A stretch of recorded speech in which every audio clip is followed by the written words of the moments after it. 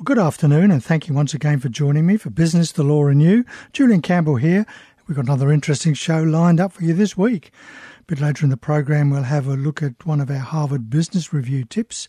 This particular one is avoid micromanaging by setting clear targets. We're also going to have our chat with Christina. We're going to be looking at a little bit more of our mindset and particularly some of those innovative ideas that are coming out of businesses that have been shut down with the COVID-19. But right now we're going to have a chat with Kimberly Claire Campbell, who's a digital mentor at the Hunter Region Business Hub. We're going to talk more about planning our social media. Good afternoon, Kimberly. Hi, Julian. Thanks for joining us again. And I know we've spoken about social media before, but of course with all these shutdowns, social media is becoming more important. So why should I be using social media in my business? Yeah, it is becoming a big thing for small businesses especially.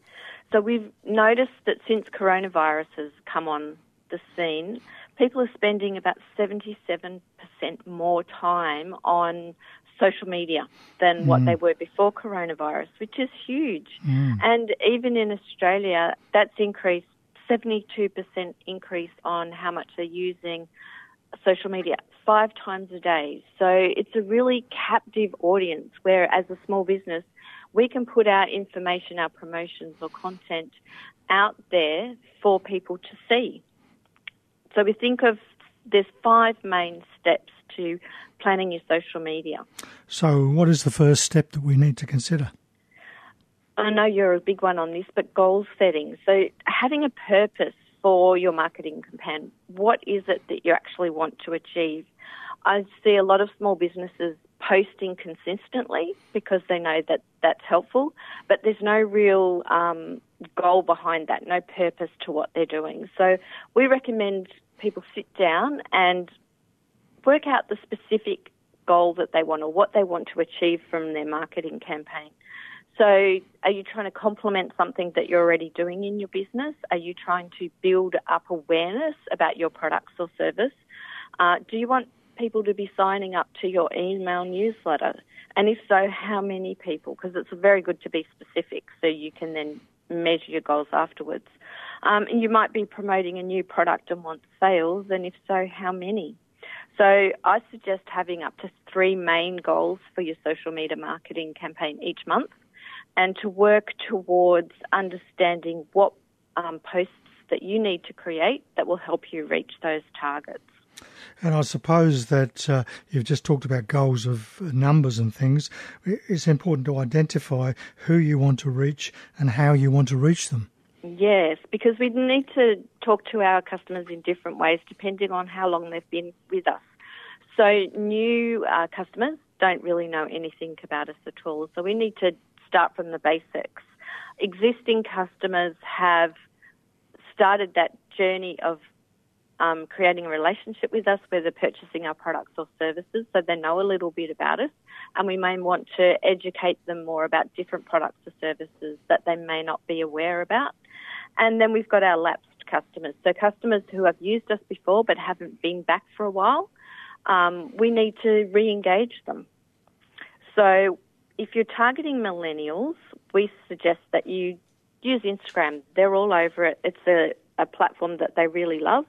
And a lot of millennials are now using Instagram stories as TV watching the same way as they do YouTube. Gen X and baby boomers are really enjoying Facebook. That seems to be where they hang out the most. And read your audience, see where they live, because that's where you need to be. Even if you're not a big Instagram fan, but your core clients are, you need to be where they're hanging out. Facebook's got a new program too called Creator Studio, which is a free program and allows you to schedule posts to Instagram and Facebook. So that really helps make use of your time. And if you're targeting business-to-business customers, there's good old LinkedIn, which is gaining a resurgence in popularity again. Pinterest is another one that people don't often think about, and while it's not a social media marketing platform, it is a visual search engine. So if your product is very visual, great place to be. So one of the questions that people often come up with is, well, what on earth am I going to talk about? What do I tell these people? Yeah, and that's when you get that writer's block and you don't know what to do. So I often suggest that you start at your frequently asked questions. What are those things that customers ring up on the phone and they ask you every day? Because they're the perfect introductory posts to get those new customers. And you can look at also product comparisons. So, what's the difference between this kind of pasta and that kind of pasta? So not criticising anyone else, but internally within your business, so that you're helping guide your customers to better decisions. There may be some more industry news that is relevant to your customers and helps you educate them and make better buying decisions. Case studies and testimonials are great social media. And whilst we might write our testimonials on our website, having it in an image that people can scroll through and they will actually notice it more. Trivia is always fun because people like knowing those little curious pub quiz type things. If your business is about directions and information, then how-to guides and tips and tricks go down really well. And they're great for getting newsletter sign-ups as well. And, of course, customers are coming to us because they've got a problem or they need some help in some way. So if you can create posts that address those pain points, then you can really help them. So I've spent all this time putting my social media posts together. How do I know if it's working? So it's always good to do a social media audit, and monthly is a great way to keep track of everything that you're doing. You need to know where you are in your business currently before you start this campaign and what's working and what's not working in your business. So with digital marketing, you can use tools like Google Analytics, which is a free tool, and the social media marketing tools also have their own insights and analytics. You don't have to have an ad account to see those analytics, but you do need to have a business account. So you want to understand where your current position is before you start marketing, and then how your audience grows with engagement, likes, shares, and obviously purchases.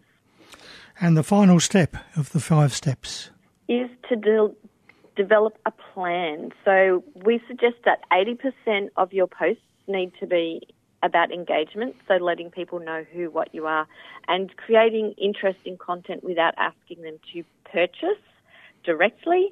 It's a relationship building exercise, and the other 20% of your posts need to be about asking for that sale. So looking at where you are in your business and what your long-term goals are, how often you're going to post and when and where you're going to post to achieve those goals, and what platforms are you going to use, and to be consistent, because when we're erratic, people can't find us. But if we're consistent, they get used to us and they start looking for our content. Great. Well, that's great information for us. Thank you very much, Kimberly. We'll have a chat with you next month. Thanks, Julian. Bye-bye. Bye. Kimberly Claire Campbell there with some advice on planning your social media. And as we've seen, the 77% increase in social media is with the COVID-19 crisis. You're listening to Business, the Law and You on 2NURFM. Time to have our chat with Christina. Good afternoon, Christina. Good afternoon, Julian. How are you today? I'm very well. And yourself? Oh, pretty good. Pretty good. I'm rugged up. Well, we're going to talk about mindset again, and a couple more of those innovative ideas from those coronavirus hit businesses. Yes, we are indeed. So as we said last week, mindset is crucial. Yeah. And, as we've always known, mindset is crucial to the innovator and to any business who has an innovation department or who is into innovation, as we all should be. And what we're actually finding at the moment is that the innovation talk that you and I have been really familiar with for the last, 10 years maybe? 20 years in my case. Well, I've got some catching up to do with you then. But, people are starting to actually walk the talk. So when we talk about fail fast, this period of COVID has actually given people the opportunity, the grace, however you want to put it, to try something quickly. And if it fails, people go, oh, well, it doesn't really matter right now because the only certainty, as we said last week, is uncertainty. So, fail fast, fail forward, test, iterate. We've discussed in the past how much easier, not easy, but easier it is to test and to test products these days, particularly when we can get used to things like digital twinning, and that goes for any business. Any business, once they're familiar with what digital twinning is, like putting the whole process into a digital platform, maybe it's a flatbed 2D, 3D, whatever it looks like, AR, VR experience, and we can test and iterate much easier on a digital platform than we can in real life. Once you become familiar with that and realise how much easier it is to test a product, we're failing fast and failing forward at quicker rates, and it's not costing us as much. The government has got a little bit of money behind their innovation. Apparently they're calling it the Innovation-ish agenda. So I just prefer to call it Let's Go Innovation Full-On agenda. The money that's coming through for the government that can be used for businesses to self-develop. So I think there needs to be, that 80-20, or in our case 70-20-10 split on moonshot thinking. What's the next big thing that you can think of? And let's put some resources towards it. But some of those businesses that have pivoted quite quickly. But just before you move on to those, one of the things I was thinking of was a lot of the businesses that have been affected by the either supply from China or being shut down have got time on their hands. Rather than sort of waste that time, self-education, there's a lot of TED Talks and things up there on mindset innovation at the moment. So just keep educating yourself as well as thinking through, internal brainstorming, if you like. Yeah, I totally agree. I think there should be set amount of hours every week for personal development, self-development, in that case business development as well. I also think it's important that people, maybe pay a little bit of money to join a workshop where they can network with people, meet other like-minded people, form collaborations, form support groups. And that's also how progress happens. So the freebie webinars, absolutely fantastic to get some new ideas from. Never lose sight of the fact that we need that communication and the bouncing of ideas around to improve and to start implementing, that one of my favourite sayings, I think I've said it several times on the program, ideation without action is hallucination. So, and I can't claim to have said that first. There's many people that that saying has been attributed to. But just to briefly touch on a couple of ideas, just to give people some incentive about what can happen. And if you sit down and you really think about where there's a shortage in the market. So there's a group called Happy Scrubs, and it came about, fashion designers, fashion sewers came about by a chance meeting at Spotlight one night between a team member and a doctor who was looking for some material and I was going to say recipe, and a pattern to make scrubs. All of a sudden there's an organisation now called Happy Scrubs that are filling a need for healthcare workers who were desperate for, PPE clothing and equipment. They couldn't get it quickly enough, and this doctor needed to sew his own. So here's an organisation that's noticed that gap in the market and taken it on board and are now producing this product.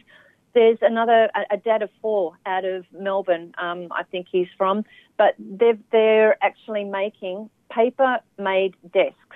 So what his name's Ben Murphy. So it was Clark Murphy Print, and they were making the boxes that actually for packaging, for different organisations. And as we know, things like that kind of took a bit of a back step at the beginning, particularly of the virus.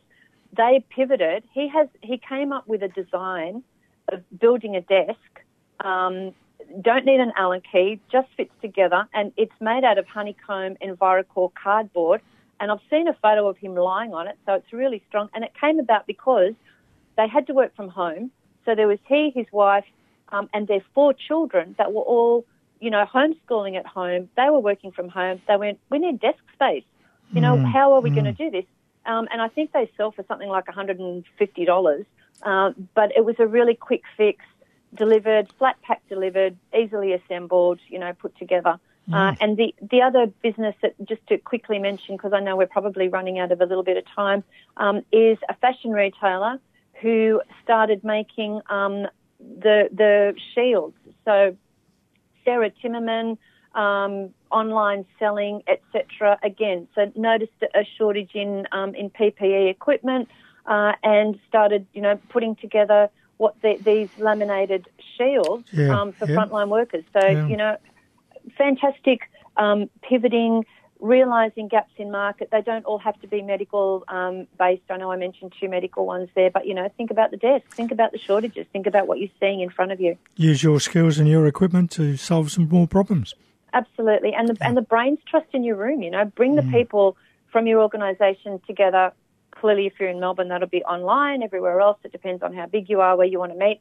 But use the brain's trust that you have. Bring in a couple of extras, help each other, collaborate, cooperate. It's the best time for co-opetition. Okay, we'll have a chat again next week. Have a good week.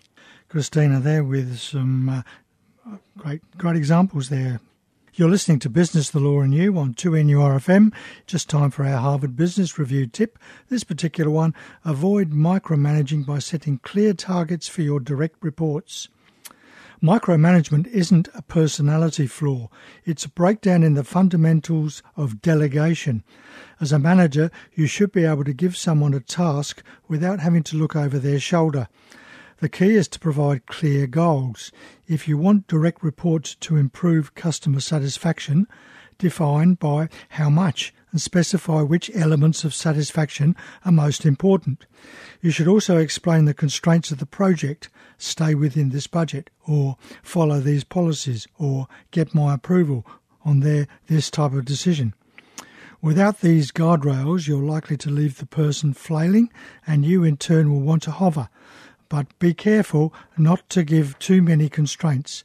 Telling your general counsel, for example, to get the contract in place and then handing in the terms sheet on a napkin is likely to be vague.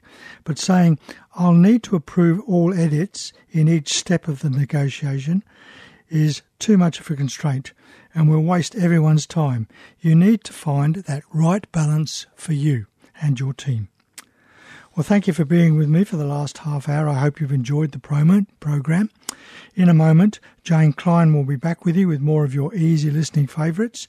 Next week, we're going to chat about employee engagement with Kim Nicholson from HR On Hand. We'll have our Minute on Innovation with Christina and some more business and legal news and views that might affect your business. I'd love your company again for Business, the Law and You at the same time next week. Until then, have a prosperous and exciting week. And as Steve Jobs once said, if you're working on something that you really care about, you don't have to be pushed. The vision pulls you. Thanks for listening to this podcast from 2NURFM at the University of Newcastle. Topics range from gardening to health, well-being, pet care, finance, business and travel. You'll find them all at 2NURFM.com.